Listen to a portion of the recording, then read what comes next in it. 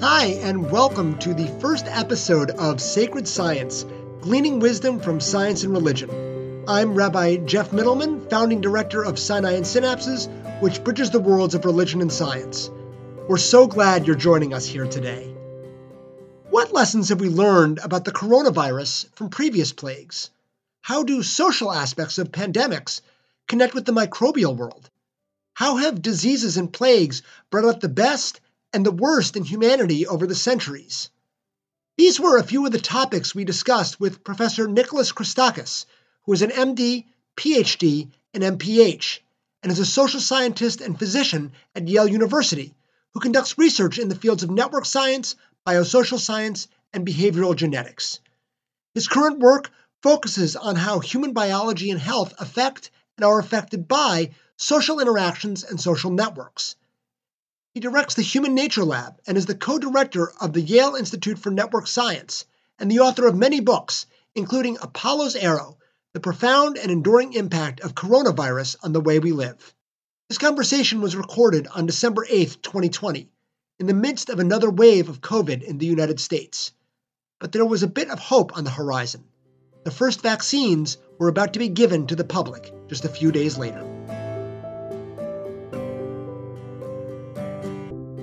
We're thrilled to be able to be talking about some of these really, really interesting questions. And I think the first one that I think is important for those of us who are listening, there are definitely people here who identify as being religious. There are certainly some religious leaders.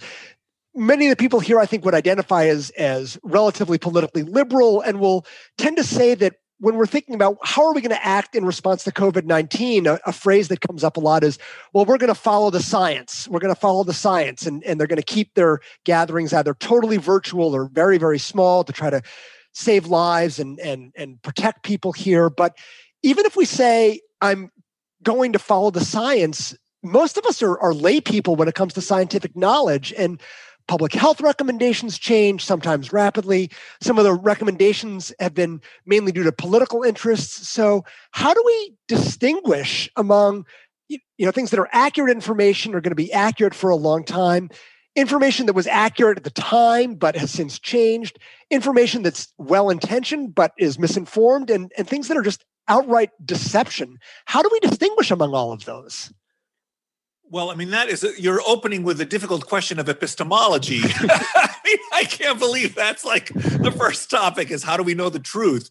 Here's one thing I can say, and not only how do we know the truth, but who do we know is a truth teller? On the former question, in some ways, a bit easier from my perspective, setting aside sort of divine inspiration. I think science is the best tool that we as human beings have created that allows us to approach the objective reality of the world. Has a set of self-correcting rules, a set of principles, a set of norms that tend towards finding the truth. Now, it's not infallible. Scientists, of course, can be wrong and often are wrong, but they're dedicated to the pursuit of truth. And in principle, they follow the classic rules. Like, we do more experiments and we must reject an idea if it doesn't comport with the reality. The whole heuristic that reality is a cruel mistress. You can have whatever you can imagine that masks don't help prevent COVID, but the virus will set you straight, if you are mistaken in your perception. A more difficult question is how do you single out who is most likely to be a good scientist or a good truth teller? And I think here it can be very helpful if you are selective in who you listen to and look for certain traits. One, of course, is the ability to present the evidence for your belief, right? So if you make a claim that this or that is true or false with respect to coronavirus, you should be able to explain why you have that belief. What is your evidence for that? And you should be able to bound your uncertainty, right? You should be able to say, here's how certain I am about this thing. Here's why I believe this thing. Here's the evidence against it. Here's the evidence for it. And you should be willing, if, as you suggested, to revise your beliefs. I think that enhances our credibility, not decreases it. A scientist that gets up and says, I used to think this for these reasons, but now there's this additional evidence, so I have revised my opinion, that should increase that person's credibility, not decrease it, in fact. And so even though it is true that even in this pandemic, some scientists have misstepped, about certain topics like the utility of masks, which incidentally, most scientists did not get that wrong right from the very beginning, or the ongoing debates we have about how risky is it to keep schools open. What is and is not known about not only the transmission among children, but the utility of closing schools and how it works, and what do we know from previous examples. All of these ongoing debates, I think that listeners who are interested in who do I trust should be looking for people who are willing to follow some of those descriptors that I mentioned a moment ago. And I think what's interesting and what's challenging is that there are some pieces, particularly like in the religious world, where there is a social reality, that it is not necessarily an objective reality that lighting the Chanukiah is going to create wonderful pieces, right? That it's a social reality. Ritual is a social reality there versus COVID-19, which is a physical reality. And one of the interesting things that happens with pandemics is that it's not just the science of the virus, but how is it communicated through people and through interactions in the social world that we're living in. It's not just I'm living in an isolated piece, but how I'm acting impacts other people as well. Yeah, I mean that, you've almost given the perfect description of what people call a complex system, right? That has biological, social, and physical components. The physical components, for example, being drugs or physical objects that also play a role in the transmission of the virus. And of course, I talk a lot about that in Apollo Zero, is how epidemics intrinsically are social phenomena. It's not just about the virus. It's about how human beings interact with each other, what actions they take. The virus has its own agenda, but we are not without agency either. We have our agenda, which is to survive and to outsmart the virus. And so we affect what happens to the pandemic. We're not just passive recipients of it. I should say, just incidentally, and I don't mean this in a blasphemous sense, there's no God-given reason that this virus only kills about 1% of the people that it infects. Right now, 10 months into the pandemic, we know how deadly this virus is. The so-called infection fatality rate, the fraction of people who are infected with the virus who die, is between 0.5 and 0.8%. If you get symptoms, about half the people don't even get symptoms. So if you get symptoms, you got to double those numbers. So about 1 to 1.6% of infected people die. And of course, most listeners know that varies with age. So if you're younger than 20, maybe 1 in 3,000 to 1 in 10,000 of those people will die. And then around your 50s, it becomes around 1 to 2%. And by your 70s and 80s, it's like 20 or 25% of the people who are infected will die. So it's actually quite a serious virus. We should take it seriously. And as a tangent on a tangent, if you're young and listening to this, just because as a parent, I'm really relieved that my children in their 20s, if they were to get this, wouldn't die. But death is not a problem for the young at all. In other words, young people don't have a material risk of dying anyway. So actually getting the virus materially increases your risk if you're in your 20s. You should be taking this seriously. But anyway, so the virus, we now know a lot about the infectiousness of the virus. Now, I lost my train of thought now. You had asked me about what was your question? Remind me for a second. Now I'm so immersed in this of that the social reality versus the medical reality. Right. So the virus has this intrinsic lethality. That is, now we know this is how the virus kills us. And I should also say that this intrinsic lethality is not. We're lucky it's only 1%. The virus could have been much more deadly. It could have killed 10% or more people. Some of the medieval plagues were devastating. The people thought the world was ending. They were being annihilated. 50% of the people in a city would die within a few months. The smallpox epidemics that killed Native Americans, 95% of the people would die, right? So we don't have that. What this means is that there is some role of agency. We have an opportunity to do something about this virus precisely because it is not quite as deadly as it could have been. So we're lucky, in fact, that we can act. And I think what's interesting, though, there's also a downside to that. I mean, look, we would rather have many fewer people die than, that better to have more people alive than dead. Yes. But one of the challenges of COVID-19 and seeing this particularly of people who are spreading a lot of misinformation. But one of the challenges is that when we're thinking about our agency, I think we're naturally, as human beings, we're focused on what's immediate and local and personal and concrete. And COVID-19 sometimes feels like it's abstract and distant and other people. And so there was an article, I think, in the New York Times just recently of saying that maybe one of the reasons people are not taking it as seriously is because it feels so potentially far away and abstract, because we're not seeing what does it actually look like to be intubated? What does it look like in the hospital? I think for some people here, they have a very intimate sense of that if they're in the medical field, or if they're a clergy person who's been working with friends and family members who have died of COVID-19. But it's really, really hard for us to take action on something when it feels potentially very far away. And we're so isolated right now that we're not even seeing other people. Yes, that's exactly right. And I've been making that argument for quite a while. And that argument has at least three components. The first argument, which you mentioned, was the fact that we're not in touch with these deaths. We don't see them. And it's quite likely that even if at least 500,000 Americans are going to die of this condition, maybe as many as 1 million before the epidemic is over. But even in that range, even if 1 million Americans die, and this might be this 500,000, all these numbers will happen regardless of the vaccine, given the pace of the epidemic in our society right now. Even if that many Americans die, there are probably only 10 people who know each of the decedents intimately, and maybe 100 people who might know of them, let's say, personally. So that's still 100 million Americans. 1 million Americans die. That's 1 out of 300. 100 million Americans know someone who died. So that's, only 1/3 of Americans. Most Americans on the other side of this epidemic will neither have died nor even know anyone who's died. And so it's very easy, as you're suggesting, to think this is the problem that afflicts other people. First point, which is wrong, of course. Second point, we already also mentioned, which is the fact that this virus only kills about 1% of the people, is one of its fiendish qualities.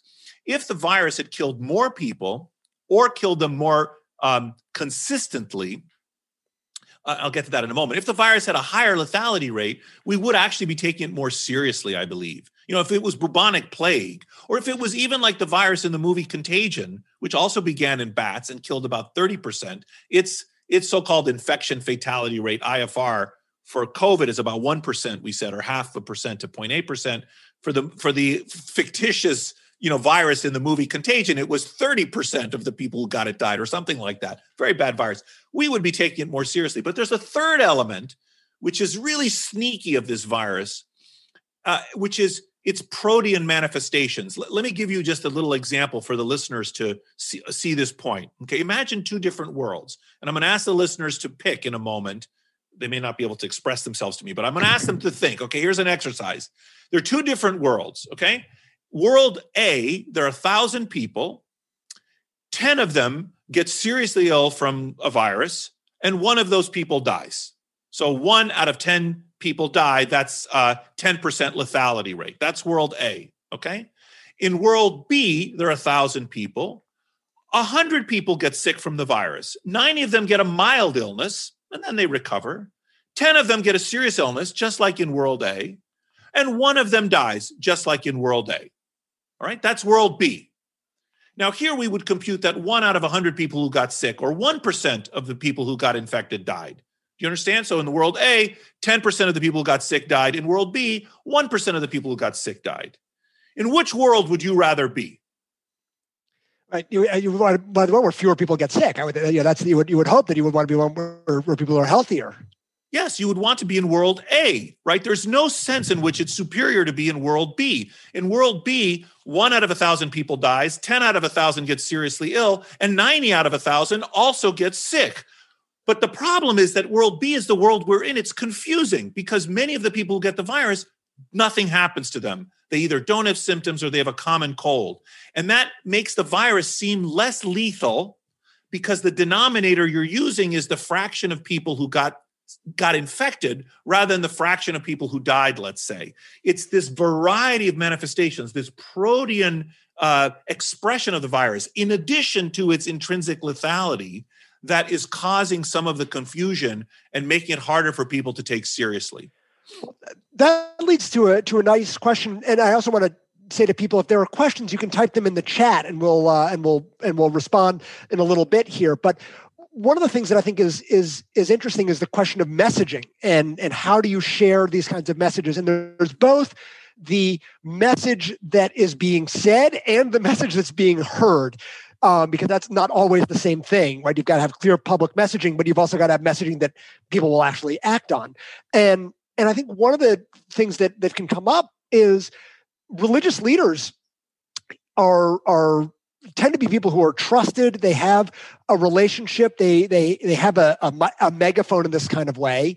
Some of the people who are preaching religious liberty are being totally counterproductive and saying, we're going to get everybody in for Christmas and let's get everybody singing because we're not going to be afraid. And that's horrible. And there's also the possibility, I think there are a lot of people who tend to use the framing of shame, of how dare you act in this kind of way, that I think can feel good morally, but it ultimately can be very counterproductive and ineffective because that's not a good behavior change. So what are some of the ways in which, whether you're a religious leader, if you're somebody who has some influence, what would be good messaging given all the confusion of this? So back in March, I wrote this piece in the Washington Post about compassion and coronavirus or something. I don't remember the title right now. It was back in March, and it was before I wrote the book. And in fact, it was writing it that was one of the ideas that prompted me to want to write the book. But I was consulted as a result of that piece by the Archdiocese of New Hampshire. And they came to me and they said, look, we want to keep our churches open. We need our soup kitchens. We need our Alcoholics Anonymous in our basement. We have a pastoral duty. We want our priests out visiting sick people. We are struggling with this. What should we do? And I said, I understand the part of your tradition that suggests that is the brave and the right thing to do, that is the moral thing to do. But actually, there's another part of your tradition which privileges life, and which and actually that the brave and moral thing to do is to close your churches. That is being community minded. If you really care about life or death in your community, not just about your own flock, but the larger community and society of which you are a part, I would argue you have the duty to move your services to Zoom. Now, if you're a priest or a rabbi or an imam and you have to go to the bedside or perform a ritual, then, we should have provided PPE. We should have made provisions for that as well. And as I write in the book, I thought the fact that so many people were dying alone, like the Orthodox community, the Orthodox Jewish community in New York, that where they set the holy prayers, they were said, by the phone, put at the bedside. For me, this was anathema and actually unnecessary. I understand why. If you have no PPE, if your hospital is full, you can't provide, you don't want additional people to come into your hospital that would bring more infections, or if they're not infected, you don't want them to come into the hospital and become infected, and you don't have the staffing or the PPE to stop that. I can understand some of those motivations, but at the same time, as a hospice doctor, and I was a hospice doctor for many years, to me, the collapse of our healthcare system to the point where so many Americans were dying alone, and we had to resort to these expedients, expedients of having sort of last rites in different traditions phoned in, was just outrageous to me, and I think with some planning would have been avoided. So my point is that I think that there are parts of the tradition which I think can be dispensed with in the favor of other parts of the tradition in a time of plague, but there's still some parts I think which can be honored.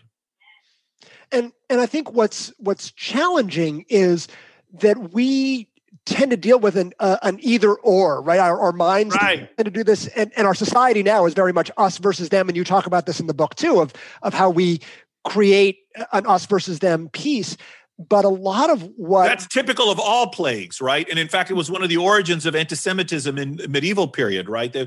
Although not just anti-Semitism. There was the case of those hapless Spaniards, right? Who were, who were drawn and quartered and blamed by the Italians or whatever it was. But anyway, go on. I'm sorry. Yes, us versus them.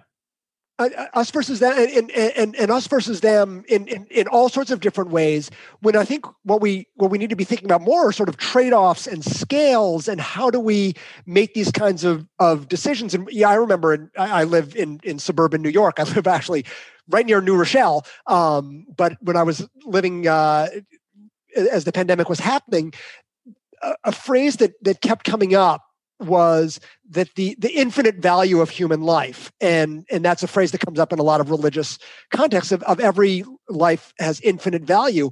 And the problem was that we say life has infinite value because usually the things that we need to be able to keep someone alive, they don't have to be rationed, right? There's not only X number of beds and we got to figure out who's going to live and who's going to die. But we've had to make all of these different trade-offs of different questions of people's mental health, questions of their livelihood, and I think I'm seeing in a lot of conversations now of very much of I'm trying to do the right thing, and people can either be guilty about not doing enough or can be blaming other people for not doing enough. Yes, and so how do we try to think through what are some ways to think a bit more shades of gray? Well, I mean, at least two aspects to what you're saying. One is the whole thinning out of our intellectual lives in this country in multiple ways, one of which is a lack of appreciation for science. You could talk about science education at every level, the polarization, the political polarization, the kind of us versus them idea you mentioned, which is there's this bifurcation where we think it's us versus them for many things. And most important, I think, the loss of nuance in our society, where the lack of capacity to see things in shades of gray, which, I think is just an adult. We need to be adult about the world, right? I mean, most things are complex and they're shades of gray, and that applies even to one's posture. I think when it comes to people who hold beliefs that are, from my point of view, which are in fact nonsensical, and also from my point of view nonsensical with respect to how to manage the epidemic. And I think that listening to what people are saying, even if they tell you, I think the government, just today, for example, I heard a story of people, they were high school educated, working class young men who read on the internet that the vaccines should be avoided because the government was going to be injecting microchips into us. These people were not mentally ill. They were not stupid. They just had, adopted this belief system, which was wrong. There are no microchips in the vaccines that are going to be injected into people. But how to take them seriously, right? Like shaming them, as you said, is not going to work. Demeaning them is not going to work. You have to somehow join them. And not only is that the humane thing to do, but it's also the savvy thing to do from a public health point of view. And this is why, incidentally, one of the missed opportunities in our country, we haven't talked about this yet, but I'm ashamed as a nation of how poorly we have done managing the pandemic. I mean, it's preposterous. A lot of the blame, I think, does rightly fall at the White House. Now, it is true that other wealthy democracies also screwed up, the England and Italy, for example, but other countries did well, not just sort of island nations like Taiwan and New Zealand, which is of course a wealthy westernized democracy, New Zealand, but it's an island. Okay, so but even Greece did well, or Germany, for example, and so we could have. So it is the case that we did poorly. Plus, from my point of view, we're the United States. We should have done better than we've done. So we've done really badly on every axis: the testing, the PPE. But one of the most important ways we've done badly, and we continue to do badly, and I hope that with the new administration this will change, is public messaging. Mm-hmm. How do we rally the nation?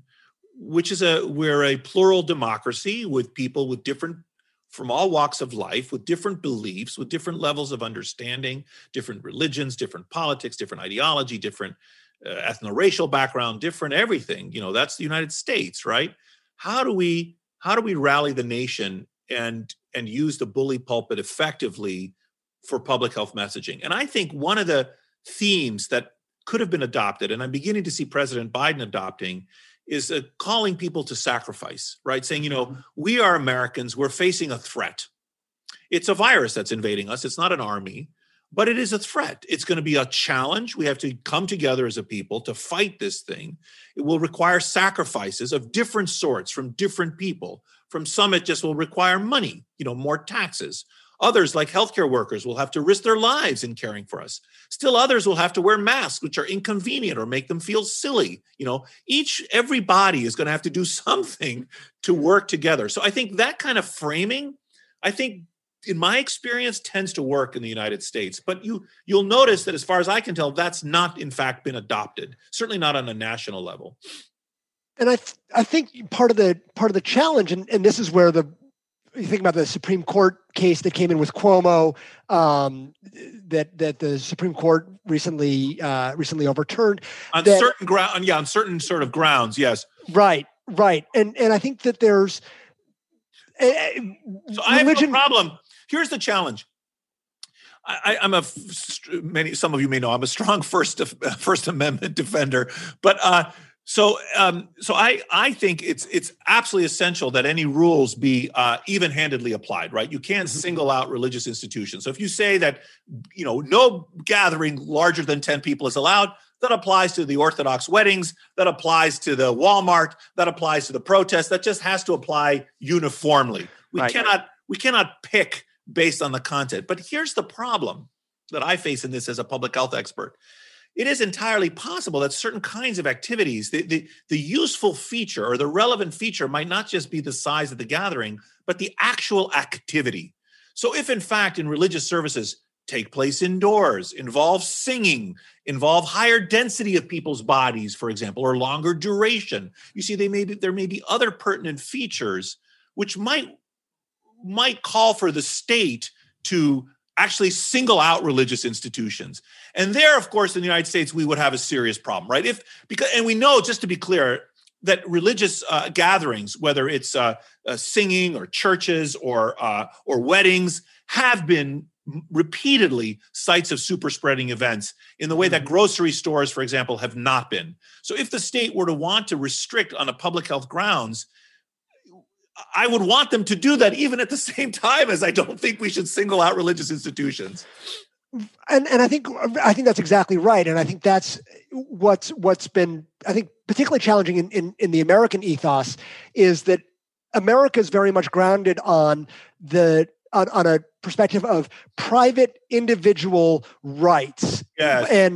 And religion, at least, I know Judaism to an extent, but other religions as well, and can orient to being about public communal responsibility. Yes. And that's a harder sell sometimes in the American landscape, to be able to say you're connected with other people and you have a responsibility.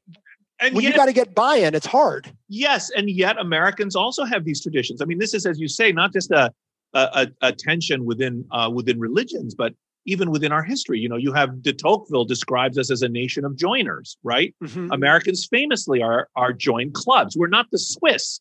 We although even the Swiss, actually, if you think about the Swiss, they have other ways of expressing their common identity.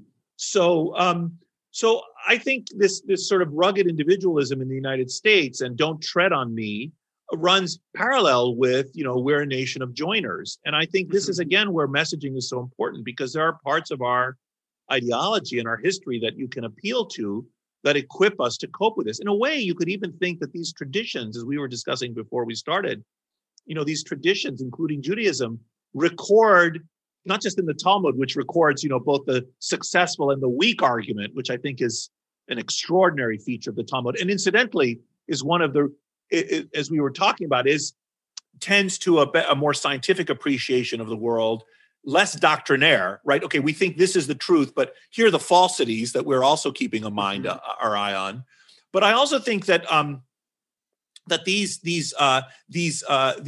properties of subtlety of thought about the world are crucially important when you're dealing with a kind of complex threat like the virus. Actually, I lost my train of thought there for a moment, but I think I said what I wanted to say.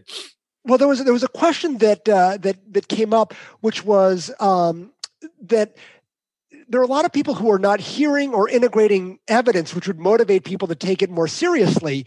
And I think there's two different pieces of that. One is, and we came to this at the beginning of where do we find the evidence? And sometimes it's can I believe it versus must I believe it, right?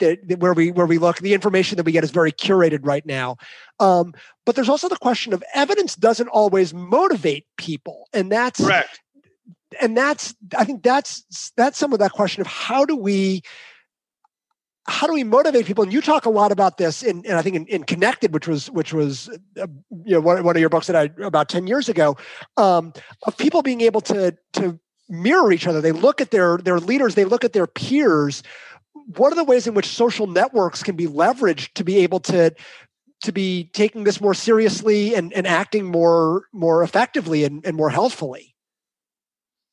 Well, first of all, there's that saying, you can't reason a man or a person. You can't reason a person out of a position they haven't been reasoned into, right? Like if you're forming your beliefs based on emotions, let's say, which I'm not critical of emotions. I think emotions are an extraordinary feature of our humanity, but they're not necessarily and sometimes they can be a terrific guide to action, actually. Fear, for example, can be quite wise at times. But I think that, when it comes to things like a pandemic, I think we need to use reason. And, I think that we should be reasoned into and out of our positions. But you're also right that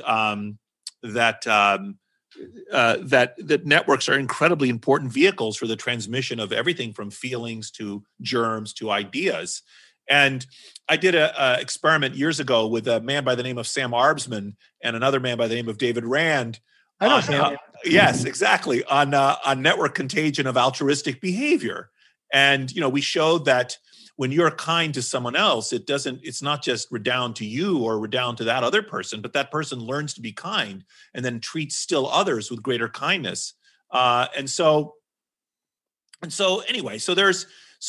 So I think what's the take home from that? Again, I'm sort of meandering. This is like a dinner table conversation, not like a lecture. So I lose my train of thought pretty easily. But I think the point I would make about that is the recognition that if we are able, as citizens, as leaders, to the extent we have leadership roles, whether you're a rabbi or a person that leads some group of some kind, if we are able to cultivate in others desirable changes in behavior, thankfully, those changes will ripple out and have bigger benefits than just the direct effects. And that's one of the insights from Connected that you alluded to, the book Connected. And there was a question that came up, and it links to something that I've been grappling with because I've got a 5-year-old, and that question his line now is that Google knows everything except when the coronavirus is going to end, and he'll ask, when is the coronavirus is going to end? And what I think he means to an extent is, when is life going to be back to yes. normal? And I think a lot of us are looking at this, and at least in the northern hemisphere, in the Northeast, we're about to get into a deep winter that's going to be even harder because we're not going to be able to be outside. So having a sense of what's likely to happen is a helpful piece. And you talk about this a lot towards the end of Apollo's Arrow of what's likely to happen sort of in the next 6 months, what the world is going to look like in the, say the next 18 months, and what's likely to happen in sort of 2024. And we'd just love to hear a little bit about what you're seeing of the future of what this is going to look like. So there's something there, just to set the stage for that, let me introduce another piece of sort of technical information about a virus. This is something, earlier we talked about the lethality, and infectious diseases have a number of fundamental properties. But one of them is the lethality, and there's several others, but one of those others is the infectivity of the pathogen. How infectious is it?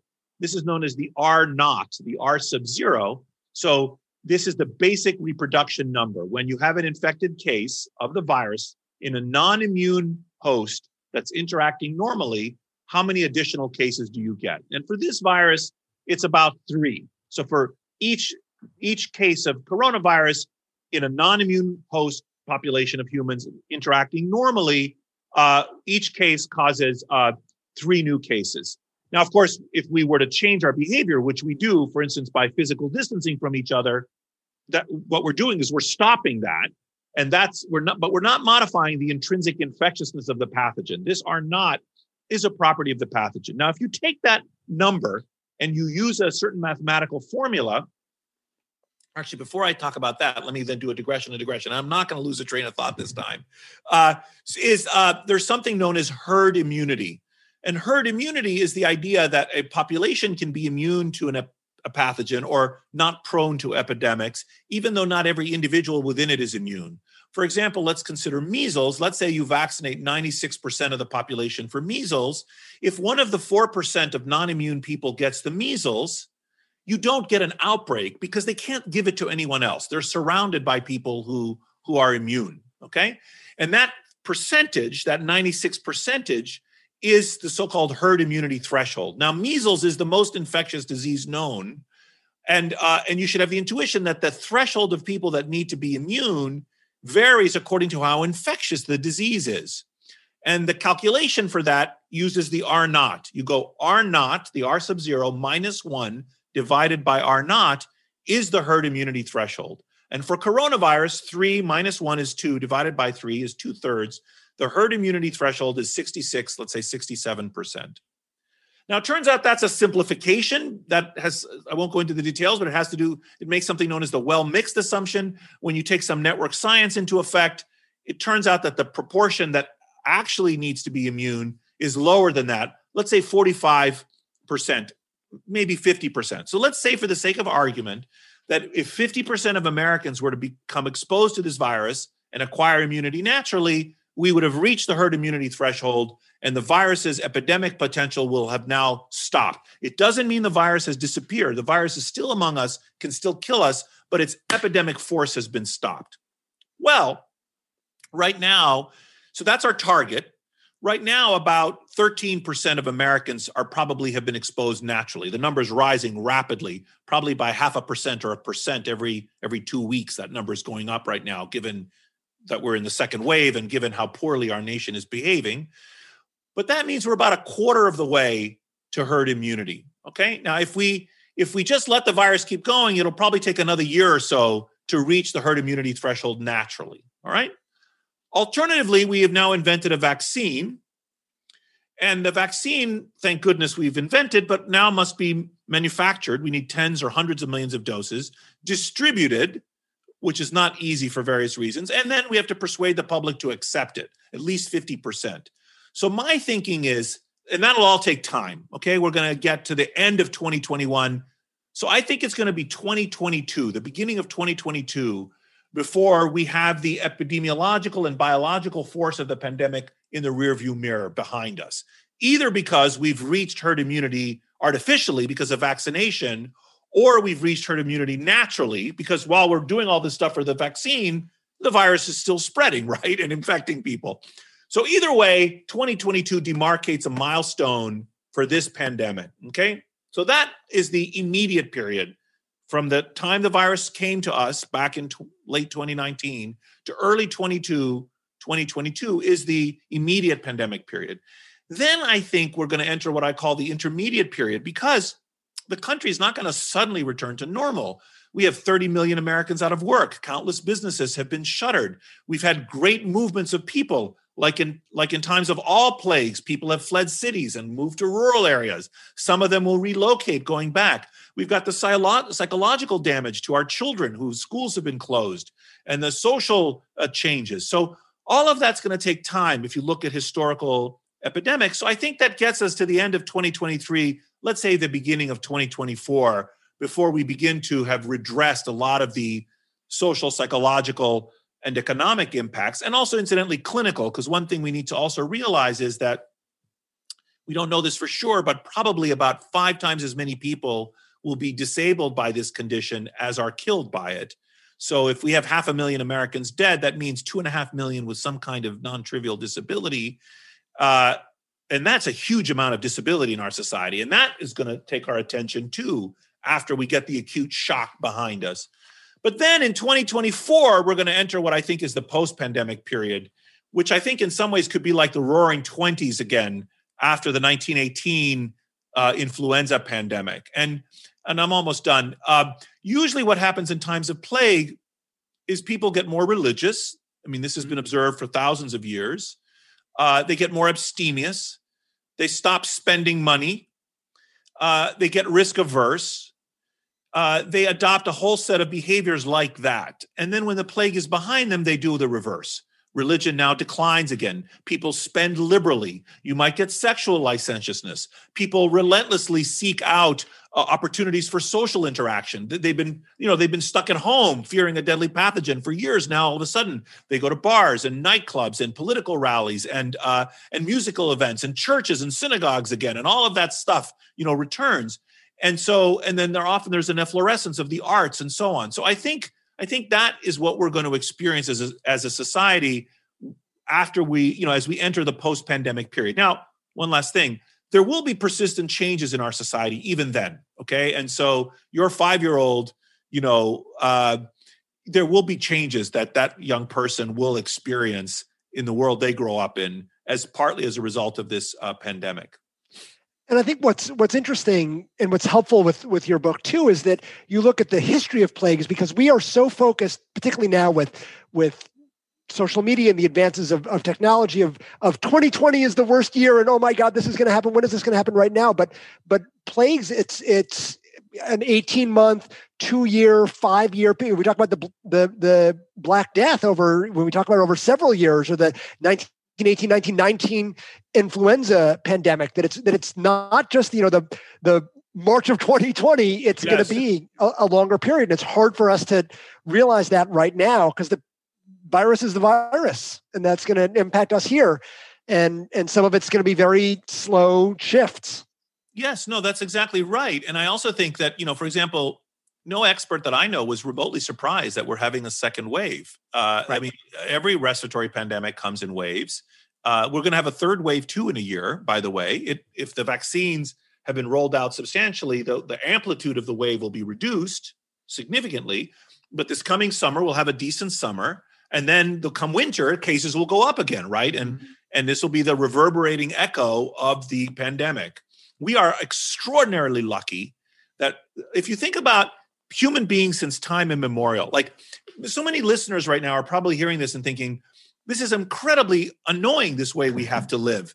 And, it's so alien and unnatural that we're in our homes and we can't go out, we can't go to worship, and we can't go shopping, and we can't travel. And this is outrageous and so alien. But the thing is, plagues are not new to our species. They're just new to us. We think that this is so weird, but it's not. Plagues, they're in the Bible, they're in Homer, the Iliad, as Apollo's arrow opens with a plague. So this is an old and familiar enemy that we are facing.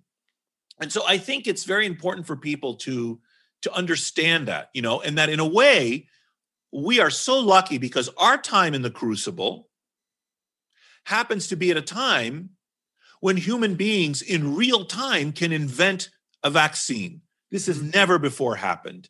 It's unbelievable, just unbelievable that we have vaccines 10 months into the epidemic. And usually these vaccines, typically in the past, only in the last 100 years or so, or 50 years, have we even been able to do such things, typically have arrived long after the threat of the pathogen is behind us. So, we are lucky we have this tool at our disposal. And that's you talk about this with plagues coming up in the Bible, it comes up in the Talmud, that for many of us, when we've studied texts or things like that, it's a metaphor. It's because we haven't actually had to deal with. It's a metaphor. It's old wisdom that is being given to you, right now. Right. And I think what's been different is that the role that religion and theology. You wish it was a metaphor. That's right. Exactly. This is a metaphor. God didn't really mean, that we would actually die. Right. No, you're actually going to die. It's bad. And I think that's because for so many centuries, the question of God and questions of power, we didn't have the level of agency that we have as human beings, that you had to make sense. It's a lot of like Yuval Harari and Steven Pinker's work also. We had to, what does this all mean with a capital M? Because we didn't have the ability to shift and change. And we've had to deal with plagues since agriculture has started. And now all of a sudden we've got these technologies and can be talking with, within the Black Death, people didn't know what was happening in Egypt or in Persia or in the Americas or anything like that. And now we can see what's happening in Italy and all over the world. And that's a different world that we're living in here. Yes, it is. I mean, you're right that we can have contemporaneous appreciation for what's happening elsewhere around the world. And that is also different. Although even in 1890, in the so-called Russian flu, which I actually think was probably another coronavirus pandemic, I think people wrongly think it was influenza. People, there was news that spread. I mean, people were aware of what was happening. But I think that these oral traditions and these written traditions actually were intended to transmit warnings and information about how to act and how to think about, plagues, So I tell this story in the book. It's one of my favorite stories about these tsunami stones in Japan. Yeah. So I love that piece. Yeah. So there was a tsunami in 1600 or so approximately in Japan, and the waves, the tsunami was so big that the waves came 10 miles inland. And of course they wiped everything out, like everything completely out. And the Japanese villagers that lived at the edge of the wave put up stone markers, and they said, do not build villages below this line. And when there was another tsunami 400 years later in Japan, during the Fukushima disaster, the villages that were spared were the villages that were built just above the stone. This is a way of transmitting, or even better story related to tsunamis is the Andaman Islanders, who had an oral tradition. This is a digression on a digression, but I'll tell you the story because it's so interesting to me. When the same tsunami struck in Phuket in Thailand, there were many people on the beach. And there was a little Australian girl who all of a sudden the tide started going out very rapidly at the wrong moment. There were all these people on the beach and the water just disappeared.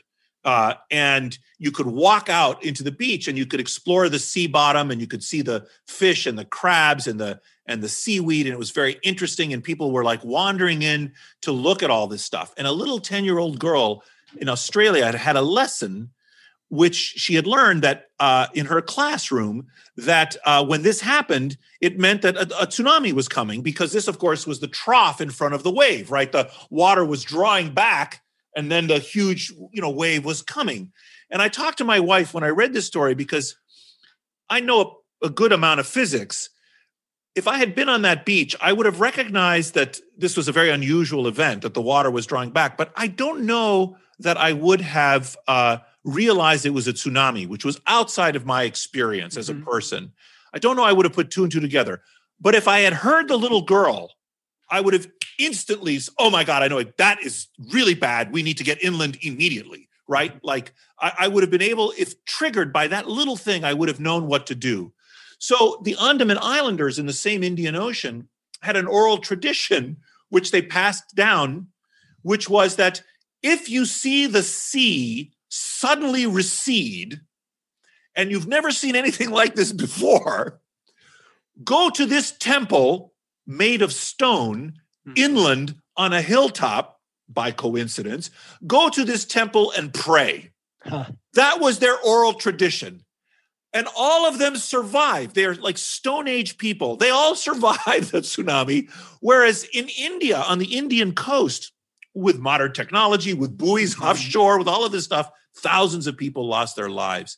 So there is a sense in which our transmission of information, whether it's across space, like in a given moment, or across time, when it comes to oral traditions or written traditions, is a way of warning our descendants about the dangers posed by this age-old threat.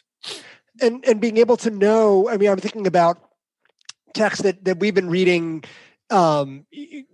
questions of liturgy, and on the High Holy Days of talking about there's a martyrology, and there's a whole piece of who shall live and who shall die, and a lot of Jewish liturgy has written 1,000 years ago, 500 years ago, and texts get interpreted and get built on, and you're trying to do like almost like a palimpsest of trying to see like what's underneath this here, because society has changed, but human nature hasn't over that long. I'm in your camp on that. Human nature has not changed for thousands of years. Actually, just to pick up a little thread of what you said, you mentioned offhandedly, and listeners may not appreciate this, it's very likely that plagues came to us because of the agricultural revolution. That actually the way our ancestors lived prior to the Pleistocene did not involve these our groups were too small. We did not have the kind of contact with, certainly not, they weren't domesticated animals. Most of the human pathogens like measles and tuberculosis and diphtheria and all of these pathogens actually originally came to us from animals we domesticated. And the pathogens that afflict us are the descendants, the domesticated descendants of the pathogens that afflicted the non-domesticated animal ancestors that we domesticated. And then we also needed large aggregations. There's an idea that I talk about in the book, which is a subtle and interesting idea, which has to do with so-called minimum community size. For a pathogen to move from an animal to us and then circulate among us, there have to be enough of us in the group. Otherwise, it runs out of runway. It has to be able to move in a circle through the population. So when you get, beginning with the great empires of the past, you get domesticated animals living in close proximity to large aggregations of people. That's when you begin to get plagues. Prior to that, probably they didn't exist. These types of large-scale things. And that's, that leads to, there are a couple of people who brought this up here and you mentioned this also, which is so much of what makes us human and the connectedness and the socialness of things that are very deep in human nature, of ritual and song and handshakes and hugs and ritual are so integrated of who we are, and yet also are the vectors of this invisible virus. And it's what's been so hard is how are we changing human nature to combat what we want to be able to do, which is to save human lives. And it's very challenging to be able to because make this trade-off. Well, that's exactly right. I mean, one of the deep ironies here is that this pathogen is exploiting our deepest humanity. I mean, we have all these wonderful qualities. We, unlike other animals, we're social. Many animals are social. We live in aggregations, but we also make social networks. We have friendships. Other animals do not have friendships. They don't form long-term non-reproductive unions with other members of their species. We are cooperative animals. We make sacrifices for people who are not genetically related to us, which is also very rare in the animal kingdom. We do all of these. We love our mates. We form sentimental attachments to the people we're having sex with, which is, again, uncommon in the animal kingdom. So although birds have monogamy, this is all in my book, Blueprint, The Evolutionary Origins of a Good Society, which is another whole topic. But anyway, the point is we have evolved to have a particular kind of sociality and to teach each other things, like we transmit information like we were discussing earlier. And you could make the argument that in a very real way, the spread of germs is the price we pay for the spread of ideas. Mm-hmm. That the virus exploits our social nature and our interest in working together and in transmitting information and in coming near each other in order to transmit knowledge and share knowledge. It exploits those and to hug and touch each other and all this stuff. It exploits those tendencies to spread. But equally, paradoxically, it's the case that those are the tools we're going to use to fight the virus, right? Mm-hmm. It is the spread of ideas that will result in us being able to repel the spread of the virus. It's the working together, ironically, to live apart. And all of those things that we're doing that will ultimately be the things we need to do to fight this, this biological enemy that we're facing. And Nicholas, we're thrilled to have you as the launch of this project. So thank you so much for taking the time. Thank you very much for having me. Thank you for listening to this episode of Sacred Science, and we hope you enjoyed our conversation with Professor Nicholas Christakis. You can find him on Twitter at @NAChristakis. And if you want to learn more about the ideas from this conversation, then pick up his latest book, Apollo's Arrow, The Profound and Enduring Impact of Coronavirus on the Way We Live. Our guest on our next episode will be Dr. Jeremy Englund, an ordained Orthodox rabbi and physicist, and author of the book, Every Life is on Fire, How Thermodynamics Explains the Origins of Living Things.